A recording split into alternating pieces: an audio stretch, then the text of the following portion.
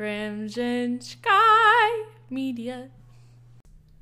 Hello, everybody, and welcome back to Crimson Sky Media Podcast. This is your host, Kenneth Edwards, otherwise known as Kenny, coming to you from Raleigh, North Carolina. Yes, that is right. I finally made it all the way across the country from Chandler, Arizona, out to Raleigh, North Carolina. Literally a cross-country trip, which was lovely. I'll talk about that in a moment.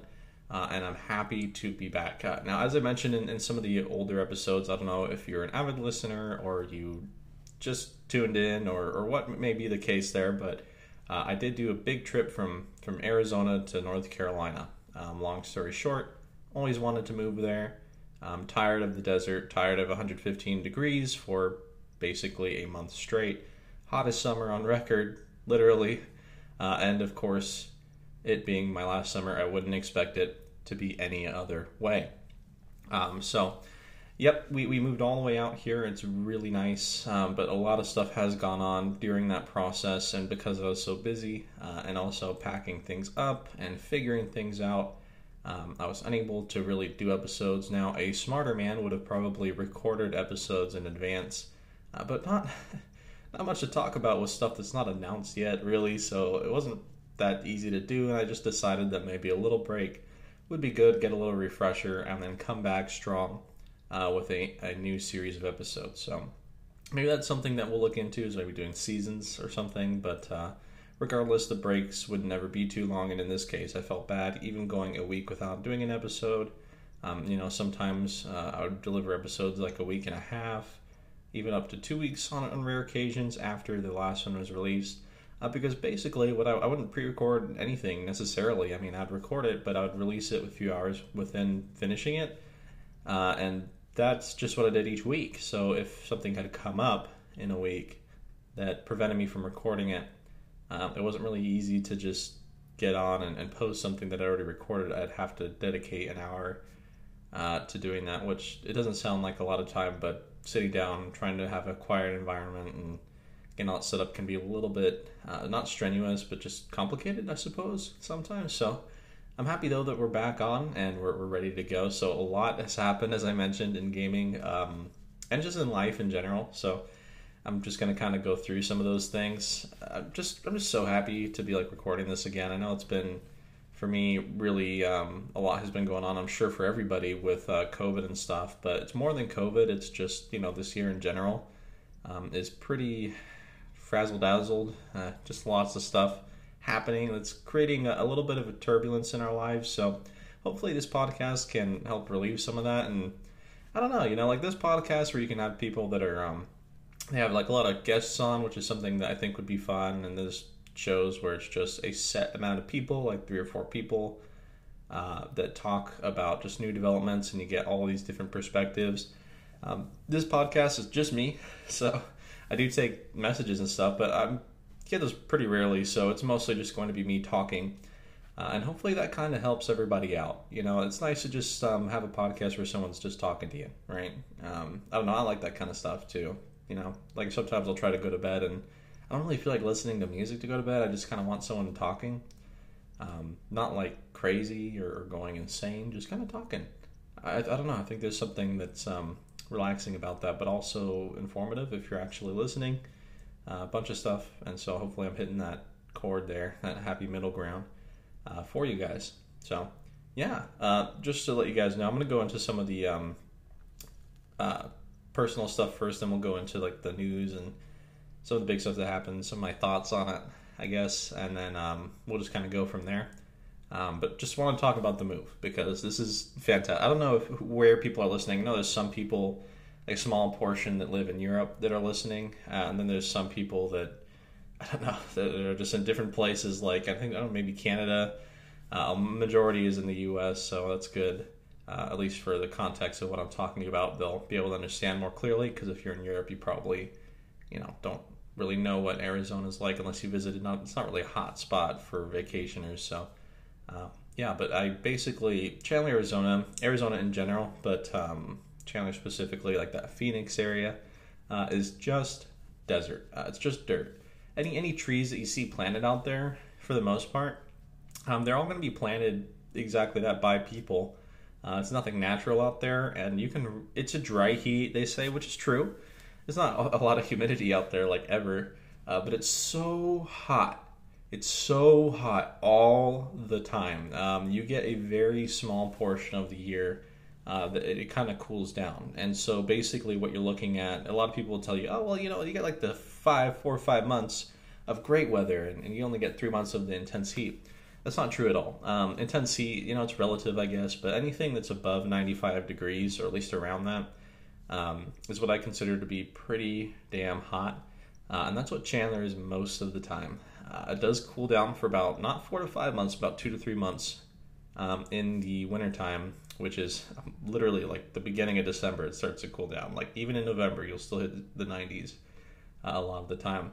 So from March roughly to November, okay, that's 7 months, it is hot. And around the June, July, August, May, June, July, and August, it really gets hot. It gets up to 100 degrees. This year specifically, it reached 115 and higher. And there is a point where I believe it started out where it was just 2 weeks, right? And that broke the record where it was 110 plus every day for 2 weeks. And it just kept going, unfortunately. So it's been like, I think up to 119, something like that. It was just unbearable. And at that point, you have to understand your AC is pushing itself. Your electric bill is climbing, and you're still sweating in your chair while you're trying to enjoy your day. Especially from working from home, it's just a pain because you can't really go outside. There's nothing to do. There's dust out there, and there's nowhere really to hike. There's a place called Camelback Mountain, which is just dead brushes and ants. And you get to the top and like, whoa, what a beautiful view. And it's just Phoenix and stuff. And it's just like, ugh, it's a worse LA. And LA is still pretty bad. Okay, I take that back. It's not a worse LA because LA is just LA. But it's like LA, but less to do. That's a more apt description of it. So anyway, I've lived there for 16 years, tired of it. My wife and I, so we moved out to North Carolina. Beautiful area. You can smell the trees in the air. It's really just lovely. When it rains, it's not like flash flooding like the desert areas where it's just like nothing and then intense rain for 30 minutes and then gone. It actually rains just consistently, and it's nice because when the rain comes out in Arizona, you smell dirt, but in North Carolina, you smell the trees and the oak and the everything, and it's just wonderful. We hit a couple of trails already. We're going to the zoo this weekend, which is going to be awesome. That's in I think Ashton or something like that. And so it's just really nice, and I can't wait to go camping, hit the beach on the East Coast, and everything. It's just nice to be settled down. Quick, brief overview of the trip. In case you ever go on a road trip, I'll give you the rundown of my impression of the states. Basically, from Arizona through New Mexico, it was all the same. It was just desert. New Mexico is probably the most boring state I've ever seen. There's just nothing out there, just period. It's no landmarks or anything crazy. Driving through it anyway, and I drove literally through New Mexico, even through like Albuquerque, which was tiny. Albuquerque's tiny. I mean, the city part anyway. It's like we drove through that, only took like 5-7 minutes, and we were already out of the city. So that kind of shattered my expectations because I thought Albuquerque was still going to be pretty cool. And I really wish I had the time to visit the Breaking Bad stuff because I'm a big Breaking Bad fan, but they didn't, we couldn't really make any detours, so I just kind of drive through, and that was boring. And that was the first day. We landed in Amarillo, Texas, which is at the top that night of the first day. So that was when everything started getting pretty, though, because in the morning when you left, Texas is just lovely. It is just gorgeous. It was so lovely that it was almost surreal. It was like therapeutic. Driving out of Amarillo, it's just these just endless hills of just not green grass, but like a light whitish with like a much more lighter green, kind of drizzled throughout, right, and just endless, just forever you can see it, waving hills, and of course you see these giant like wooden crosses out in those hills, and driving through that, the road was pretty empty too. There wasn't even a whole lot of trucks, no cars. It just felt really nice, and that's when everything started to get more green, because once you leave Texas, what's after Oklahoma? Yeah, you go into Oklahoma, and Oklahoma is like Texas, where you can see those like countless hills. But instead, it's all green, and there's like groups of trees. It's not like forests where it's just a bunch of trees all together. It's just groups of trees, like islands, spread throughout those hills. Very green. And for me, that was when everything started to get really happy because I wasn't just looking at dirt. You actually saw life and stuff, and gas prices are super cheap. It's all a lie that Arizona's cheap because it's gotten more expensive since the Californians have moved over from, SoCal and have been raising the prices. They're trying to turn the state blue with all of the policies and stuff. So all of the prices are going to be inevitably raising, and taxes and stuff. Hopefully not, but that's what it seems to be going towards. So anyway, it's too much. The rent we were actually paying there was $1,400. They're raising it to $1,900, and it's a great apartment, but no way, Jose. And that's Chandler. That's not even like Phoenix. This is like one of the surrounding cities of Phoenix. So gas was like $2.50 almost, and it was like in Oklahoma $1.90. So awesome. Saved so much money than what we thought we'd be paying in gas on the trip. So Oklahoma was great. Oklahoma and Texas were a couple of my favorites, but hands down my favorite one was after Oklahoma. You kind of go through Arkansas, and then you go into Tennessee, and Tennessee was the best. From Tennessee to North Carolina was the best part of the trip because Tennessee is like wet green, so it's not just like green, it's like wet. So when you're driving through, everything's super dense. It's really deep greens and everything too, because there's so much life coming out of everything. And there's trees that you see that are just like, the leaves around it are like climbing up, and like wrapping around the tree, almost like it's wearing a coat. And it's just lovely. It's just nice. It's breathtaking. We actually ran into a storm that was going on in the middle of a road that was not lit. So it was storming, and there was fog, and it was like a 2 to 3 lane highway thing that kept curving, and I was just so scared that I'm like gonna like spit out or something. But I was still getting radio, and so I kind of did that too. I went through like the radio stations throughout the country because I think that's neat to go through and hear like, this is Albuquerque, ABQ, and then go into another place like, okay, Oklahoma. It's weird all in a day. But yeah, so you went through all of that, and then we finally got to North Carolina, which is of course lovely itself. But I think that over time, we'll start getting used to it, find out where everything is.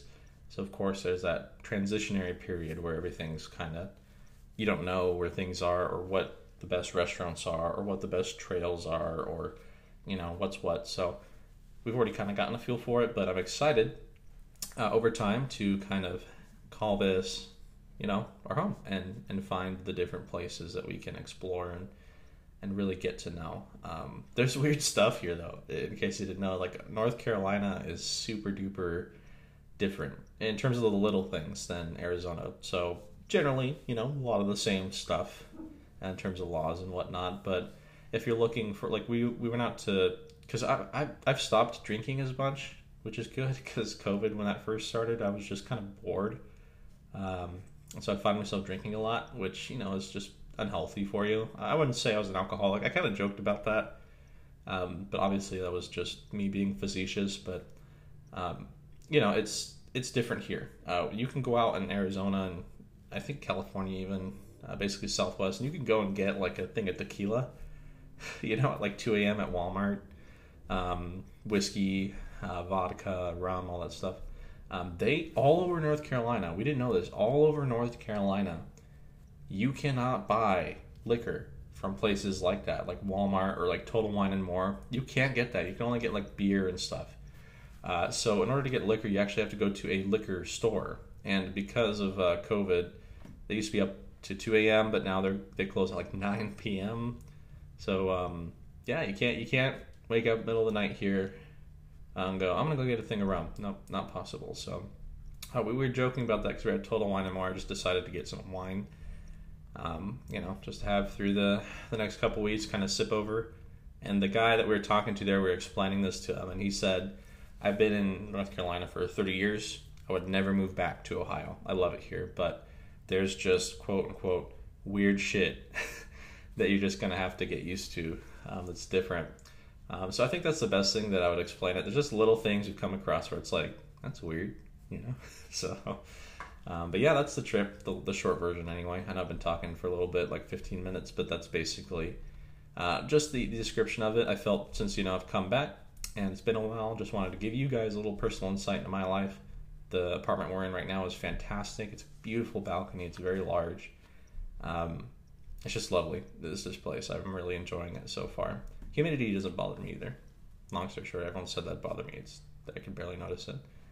But yeah, so into gaming. Let's go ahead and jump into that. Going to go ahead and talk about everything that's been going on. By the way, if you guys hear some background noises, my dog's here, and it's very quiet here because most of the surrounding area absorbs the noise. So any noises in my apartment, you're going to hear, like my dog, if he gets excited because, there's a lot of critters and stuff going outside he gets really excited about. And of course, kids playing outside. I'm on the third floor, though, which is really great. Third floor, technically. It's the second, but it's kind of on a hill. So thankfully, we're further away from that. But yeah, a lot of the sound is being absorbed by the carpet and stuff. Thank God this place has carpet in this room because the echo for your previous episodes was bugging the hell out of me. But you don't have to deal with that here. So let's go ahead and jump in. You can just listen to my lovely voice straight into the microphone, at least relatively, instead of hearing it bounced around 30 times. And one of the first things we're going to talk about is, of course, the new consoles, which is, I feel, ironic since, that's one of the things I've been talking about quite a bit. And here I am trying to find some other content to talk about. And, of course, it's in the same category. So we've gotten some more information on the next generation of Xboxes, which is basically all the information that we're going to find out, at least in terms of the major stuff, for the Xbox Series X. And, of course, recently announced the Xbox Series S. Everyone knew this was happening. Everyone knew that Microsoft was going to do their main line, like the main chugger, the one that carries all the weight for the power and plays discs and everything, because they did the same strategy with the Xbox One X and S. One's cheaper, digital only, at least one of the Xbox One S's were in last gen. They're still kind of experimenting with it. And then the other one is much more powerful. It's disc-based. It could do 4K, 60 frames, etc., etc. And this is the strategy we're seeing here. So the Xbox Series S is a tiny console. I mean, it's blowing my mind, like, how well Microsoft is handling this in terms of a technical perspective and also just a pricing perspective. They're just doing really good business, and this is kind of how it goes. This is what I've talked about before, where what companies do in gaming anyway with consoles is you get that 5 to 7 year period of a generation, right? And usually one company is dominant in it, and then the other one kind of falls down, and then, because all their friends play on one console, and so they get that one, and maybe get the other one down the road or whatever, and it usually recovers by the end of the generation, but one usually starts off on a better foot. That was PlayStation, this last generation, the 8th generation, with the PS4. And so now what we're seeing in the 9th gen is Xbox doing everything they can to do better. And that's the great thing about the free market, about capitalism, is that you get Microsoft going, well, we have to do better to keep our business in the gaming scene. So what we're going to do is just make some changes. And these changes have been phenomenal over the last few years. I mean, they've really done a great job with backwards compatibility, pricing, Game Pass, just generally consumer-friendly decisions. And so the Xbox Series S is only $299. Okay, and it's on par, I would say, with the Xbox One X. Just, there's some things that are better, some things that are a little bit worse. So roughly speaking, it's around the same thing. Xbox One X is like $500. Okay, I think they recently brought it down to $4. In some places, you could probably get it for that, but it's still pretty pricey. And even then, if they brought it down to $3, you can get the Series S and still get more out of it, besides discs, I suppose, than you could get with the One X. So it's crazy. It's crazy. So the Series S is about the size of, when I say it's tiny, I mean the controller is literally almost like half the size of the console. The console is about roughly the size of, like, I would say, kind of like a, how do I explain? It's like a Cheez-Its box, just a little bit smaller. You know what I mean? Just like you can hold it with like one hand, and you're holding like half the console. That's how big it is. I just don't get it. This is a black magic to me, how they can work that hardware into there.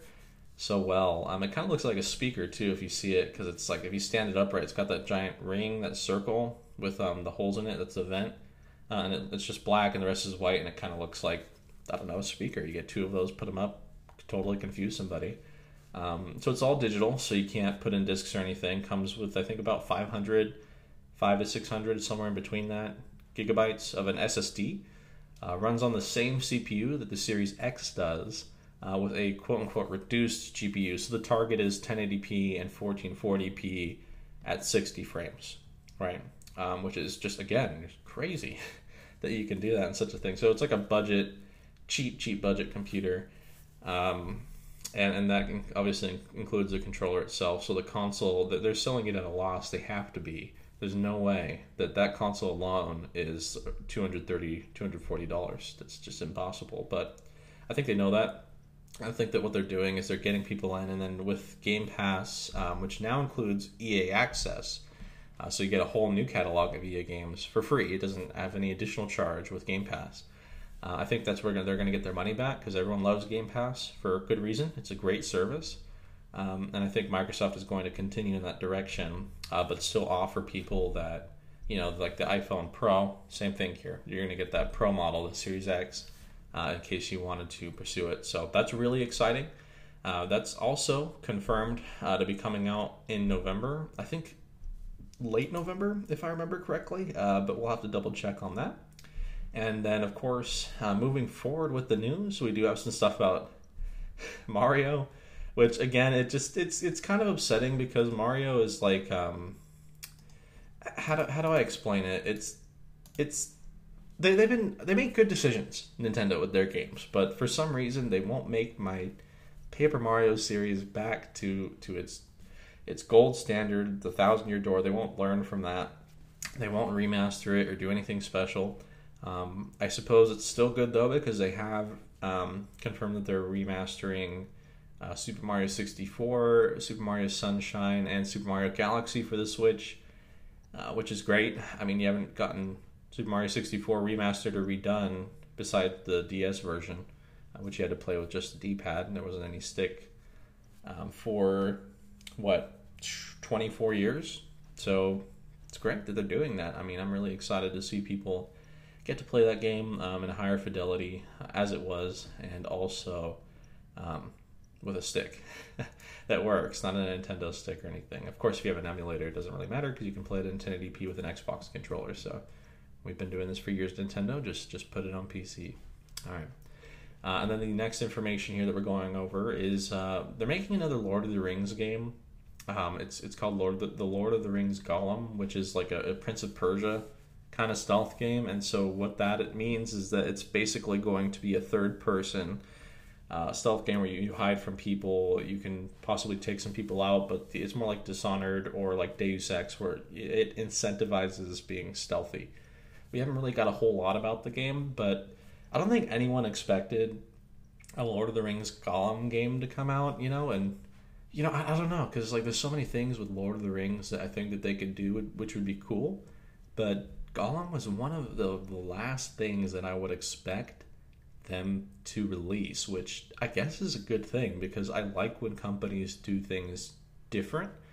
Like I don't think there's a target audience for Gollum. I don't think there's people are like, give us the Gollum game. We want to play as Gollum. Like, he's our favorite character. So that's cool though. I like that they're doing that, because I think that unique experiences like that do well. And of course, it's a risk. And when you take risks, you take it's these creative decisions that normally wouldn't be made, and put them into something with a decent budget. It's basically what that means. You're putting a risk out there. You're spending more money on something that you're not entirely sure if you're going to get all the money back on. But I think that a lot of people like that. I think that it's like a silent majority type of thing where, people aren't going to get online, and you're not going to hear the majority of people complaining that they want like a Gollum game or something. But there are a lot of people that would buy it, and I'm sure will buy it. So I'm excited to see kind of how that goes along. We haven't really gotten anything besides like a CG trailer kind of showing off what it's supposed to be. I think a couple of screenshots, so not really a whole much to talk about there, but I just wanted to bring that up because I think that's cool. Definitely always like when people do something different. And the next Oh yeah, we haven't. Okay, so I love Halo. I was religious about Halo when I was a kid, and I mean literally from the year 2003, 2004 when I started getting into it, all the way up until like 2010. I was just Halo, Halo, Halo. That was my life. So Halo 1, 2, and 3, I just played constantly, and then ODST played a bit. And I kind of fell off with Reach. I played it a fair amount, but I just wasn't huge on it because they made some changes that I just wasn't fond of at the time. Then there's some other games coming out that I was more distracted with, and that's kind of when I fell off Halo in terms of like being religious about it. But the big thing is that Halo Infinite finally got its gameplay trailer, and Halo Infinite is basically it's the wrapping up of Halo 4.3 for now. They're going to be sticking with this game for a while. They've talked about a 10-year plan. I don't know if that's the best idea, but I think that a break might also be good for them. They've taken quite a big break from 5 to now. I think it's been 4 or 5 years. And so with this one coming out, it's going to be just a big deal. So people's hype and expectations of it were growing. And when they released the gameplay trailer, there was some controversial opinions about it. And some of those opinions I'll kind of gloss over. The biggest thing is that it didn't look good visually, is what people say. It just looks last gen, which I agree and I disagree with. There's certain things that look unfinished. There's like the Phantoms, which are some of the vehicles, the flying vehicles for the Covenant, the alien race in Halo that you'll see flying over that look just awful, right? They look like abysmal. But then there's other things like Chief himself or some of the weapon models or vehicles and stuff that look really polished and clean, crisp.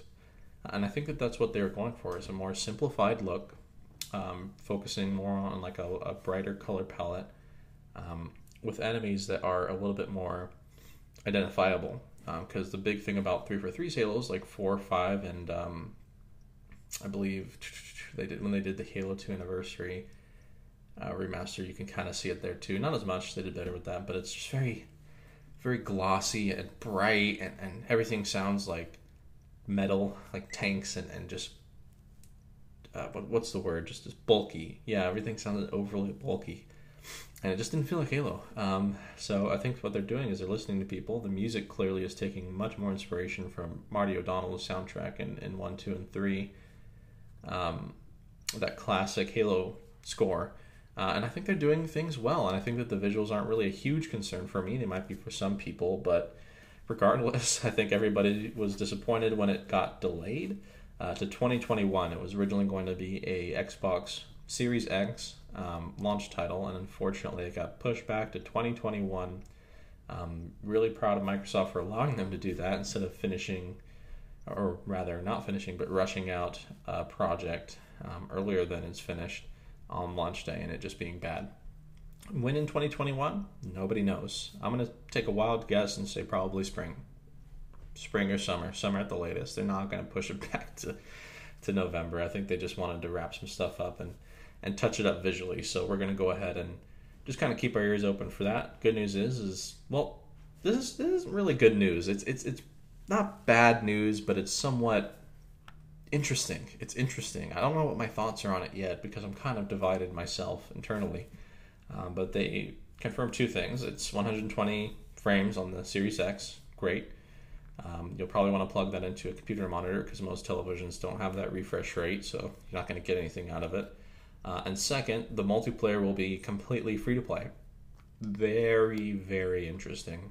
Never has there been a Halo that's free to play besides a canceled Russian project, right? It's all been in the package, $60, you buy the game, you've got the multiplayer in it if you want to play. So it's a little bit interesting how they're going to approach that in terms of a monetary aspect. Are they going to do microtransactions? Is the story content going to be what keeps the money flowing? So does that mean that, or maybe even both, where there's not going to be as many microtransactions, or at least not done as aggressively because they have money coming in from the story content that they're going to add on over that 10 years, which is what they've talked about. Who knows? But my opinions on the Halo Infinite gameplay was that it looked great. I didn't have a problem with it. I think the shooting looks fantastic. I'm excited to see it in different areas, some of the different places that you'll go in the ring. I want to see how big the world is, some of the different interactions, and because I've been playing a lot of Metro Exodus, which is a semi-open world game, you basically get 2 or 3 hub worlds, right, which are not endless, but they're fairly large, and so that you can approach each situation differently. You don't just go to one area through one hallway, right? As if that makes sense. It's not linear. There's like bases of things, and you can explore them or not explore them. You can just stick to the main story. But if you decide to explore them, you can decide how you want to explore them, whether you want to kill the people or just take them out silently or just not even be noticed at all. I think that's great. I think that Metro Exodus, along with a couple other open worlds, but I think that Exodus really nailed it. The sandbox world and how to not make it feel like a grind fest chore where you have to go and collect, there's 100 random, shoestrings that we put in the world map. Go find them.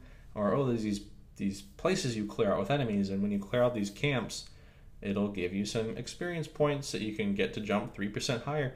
And just like that just garbage filler that nobody likes. I feel like Exodus found how to do a sandbox world really well.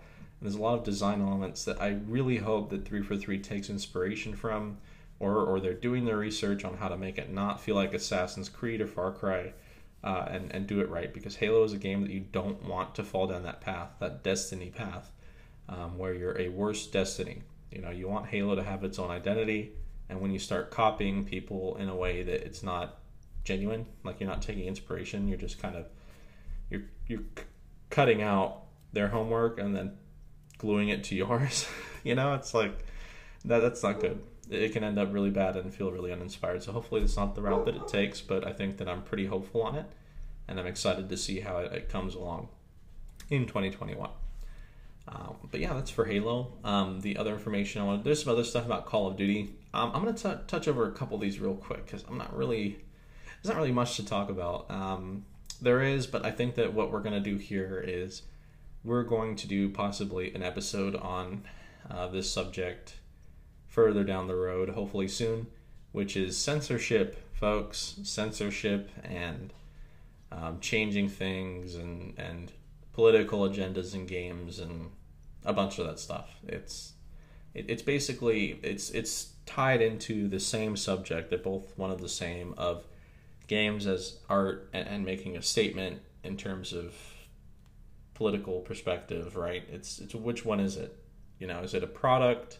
Is it just trying to use ethics and morals as a selling point? Or is it art that speaks on a whole nother level about the general rules of, let's just say, ethics or morals or people or whatever, right? Which one is it? So I think that it's definitely an issue that is hard to discuss, because at the end of the day, art is subjective, right? And so you can have something that, I don't know, there's a mission about like JFK, right? And JFK gets shot, and you figure out that it's this guy that did it, XYZ corporation that paid him to do it, and you can have that, and then some people can take that away as art, as saying, it's provoking the ideas of like trust and loyalty and nationalism, and then other people can say, well, it's political, it's making a statement about how JFK was innocent, and how the government at that time was corrupt, and how you should not trust your government today, and it's like telling you what to do with your ethics, and don't trust this and trust that, and remember this always and stuff. But at the end of the day, the people say it's neither. The company's just trying to sell something to you, and they're abusing your rules of life, right? Your principles, and using it. They're exploiting it to sell something to you, and it's a whole complicated discussion. So at the end of the day, you can't really settle on what it is, but you could certainly say that it leans towards one thing more than the other. And in this case, the news article that I read that basically provoked a lot of this was the Call of Duty trailer, the new one anyway, which is set in the Cold War, which I think is great. I think the Cold War is super interesting in a lot of ways. A lot of people think it never really ended. With Shadow like spy people, like hiding between governments and societies and leaking secrets and trying to figure things out from the other country, and dominance in the background that people like us see as just everyday life, etc., etc. It's really interesting. I think a lot of movies and games have explored that, and I think that more of it is just cool. But what happened with the trailer for the new Call of Duty, which is called, I think, Call of Duty Black Ops Cold War, which is a ridiculous title. Just call it Call of Duty Cold War or something, because I know Black Ops is a recognizable name, but so is Call of Duty. Nudge, nudge, kind of the whole point. So I think with falling back on Black Ops and Modern Warfare is just the only games you're making, people are going to get pretty tired of that. But they had Tiananmen Square footage in the trailer, and the original tagline was, those who do not remember history are doomed to repeat it, something that I really think is a cool saying. My dad always used to tell it to me when I was a kid, and you could certainly see it. I think that we're doomed to repeat history no matter what. So that's, again, a whole other discussion, but anyway, they removed the Tiananmen Square footage for China because China was offended by it. Because if you don't know, Tiananmen Square was an event where China basically murdered a bunch of their own citizens. I think like thousands, really brutally. Like, we're not talking like arrested them or shot them. They like ran them over with tanks. So tough thing, right? But they removed that for China, and people call them out for it being ironic, because the whole point is, if you do not remember history, you're doomed to repeat it. And then they removed footage of history because China got mad. So not good. It's not really a big controversy that people are going to talk about for a long time. This was like a week or two ago, a couple weeks ago, but still notable to talk about, I feel, just because of the fact that it brings up that discussion that I had formerly mentioned with censorship and what is the game, what is a game, what's the motivation? Is it inspiration? Is it to tell a story? Is it art, right? Or is it just a product? Is it like a target audience thing? Is it trying to sell you something? And I think that Call of Duty, which doesn't have a whole lot of artistic, I guess, elements to it. I mean, again, subjective, but right, it's not like Shadow of the Colossus or like the original Deus Ex or like System Shock 2 or like Last of Us, right? Which is where they're trying to be profound, right? They're trying to speak to you. I think Call of Duty is obviously just meant to have fun and have maybe like a cool story that has some set pieces you can go through. Ironically, anyway, my point being is that it has a really profound element to it. Has a really profound discussion that you can have about what is a game. Is it a product? Is it a piece of art? What's the point of the story? Is it trying to tell me a story? And once you start asking yourself these questions and identify it, you can use that as a template for other games that you're playing and really delve into what is the game and what makes a good game. Is it the story it tells, or is it how little bugs there are? Really interesting stuff, and that's something that I often think about. So I think that was noteworthy bringing up. And of course, talking about games as business and as products, Fortnite has been having a lot of problems lately as a product. Epic Games owns Fortnite, in case you didn't know, and Epic also has a lot of stubborn policies, stubborn decision making and motivations for their games. They want to be top dog in terms of the game studio company. They started their own software sales front with Epic Games Store, and they bought up a bunch of studios, and they're trying to get big because Fortnite money, and Fortnite blew up super huge.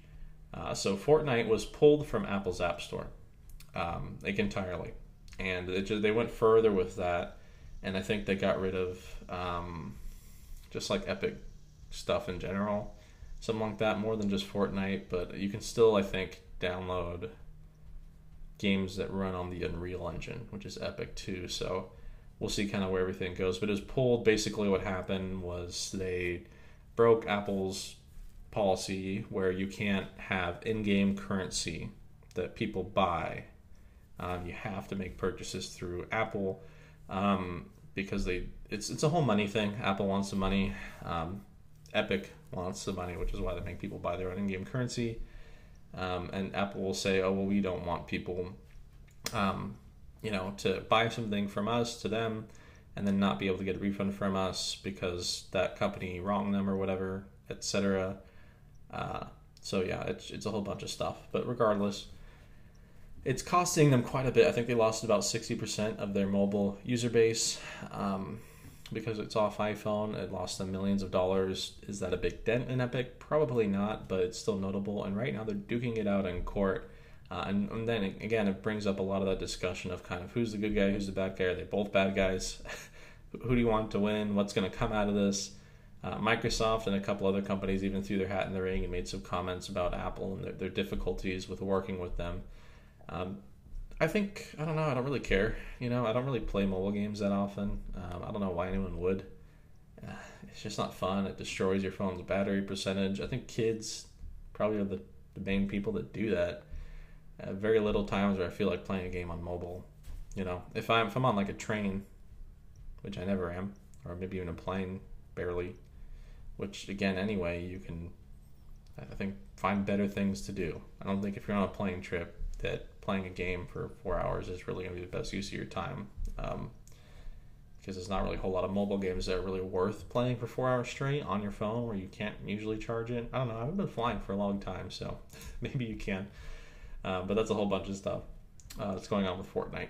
So interesting to see. That was actually quite a while ago. It's almost a month ago, and it's still the same old story. Nothing's really been resolved.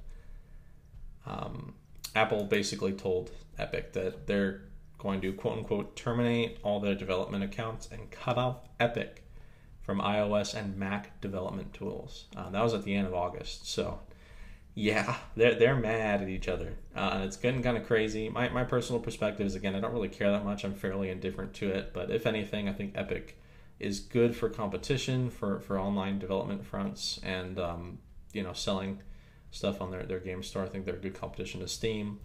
Their Unreal Engine is great, but at the same time, I do like Apple kind of putting them in their place sometimes, because I think that they're a little bit egregious with some of their microtransaction stuff and some of their bad business decisions. Tencent's also involved with them, which is a Chinese investment company, and they're bad news. You just don't want to be involved with a Chinese investment studio, because they'll want you to make decisions, and you will make decisions usually if you're a company to appease your investors, and that's usually bad for us American or European consumers, because we usually write on different rules in terms of what we can see, what we're allowed to see, and again, falls back to censorship. So don't want that.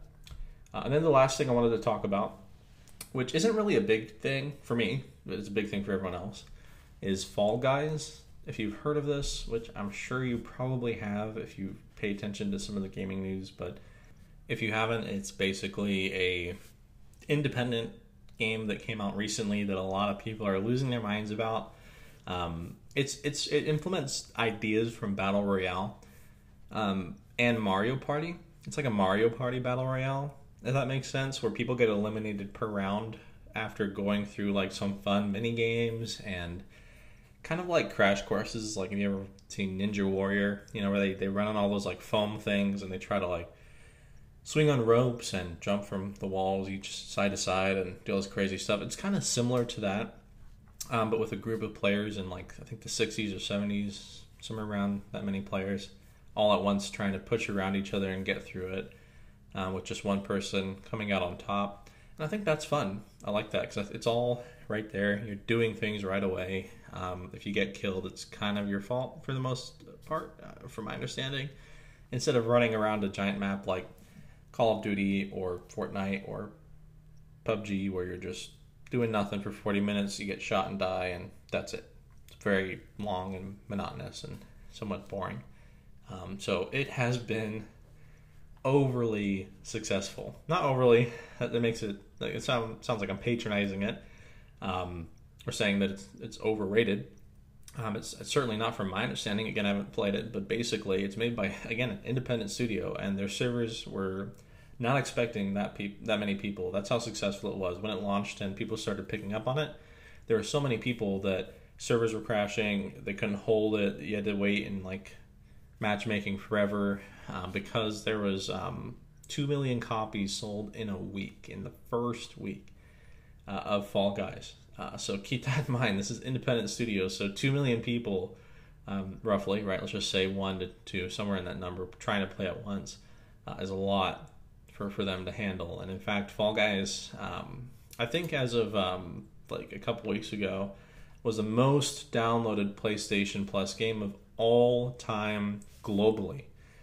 So no one expects these things. These things just happen in gaming, where something crazy will just come out and just blow up, and everybody's like all into it.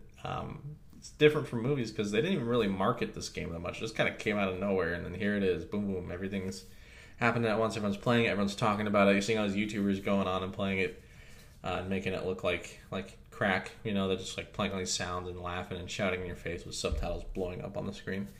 And that's what gets people hooked. All the kids start jumping in and having a good time. So I'm very happy for that studio. Hopefully they kind of use that money for good and do more with the game, and maybe even have a chance at creating some more fun stuff in the future, because I think that that's a really neat concept. When I heard it, hadn't really heard anything like that before. I'm still kind of in the camp that Battle Royale specifically, I think, is, you know, kind of a fad that'll pass over in the next couple years. It's been a couple years already. I think we're at that midpoint where after a while people are just going to kind of move on from it being the biggest thing. But I think that when you twist it and you kind of use it as more of a topping rather than the main recipe, the main part of the recipe, I think that you can do really well with it if it's an ingredient, not the whole dang thing. So that's great. Really happy for Fall Guys. It's like Digital Revolver, I think, are the people that actually produce that or develop it. So really excited about them. In regards of the news, that's basically it, by the way.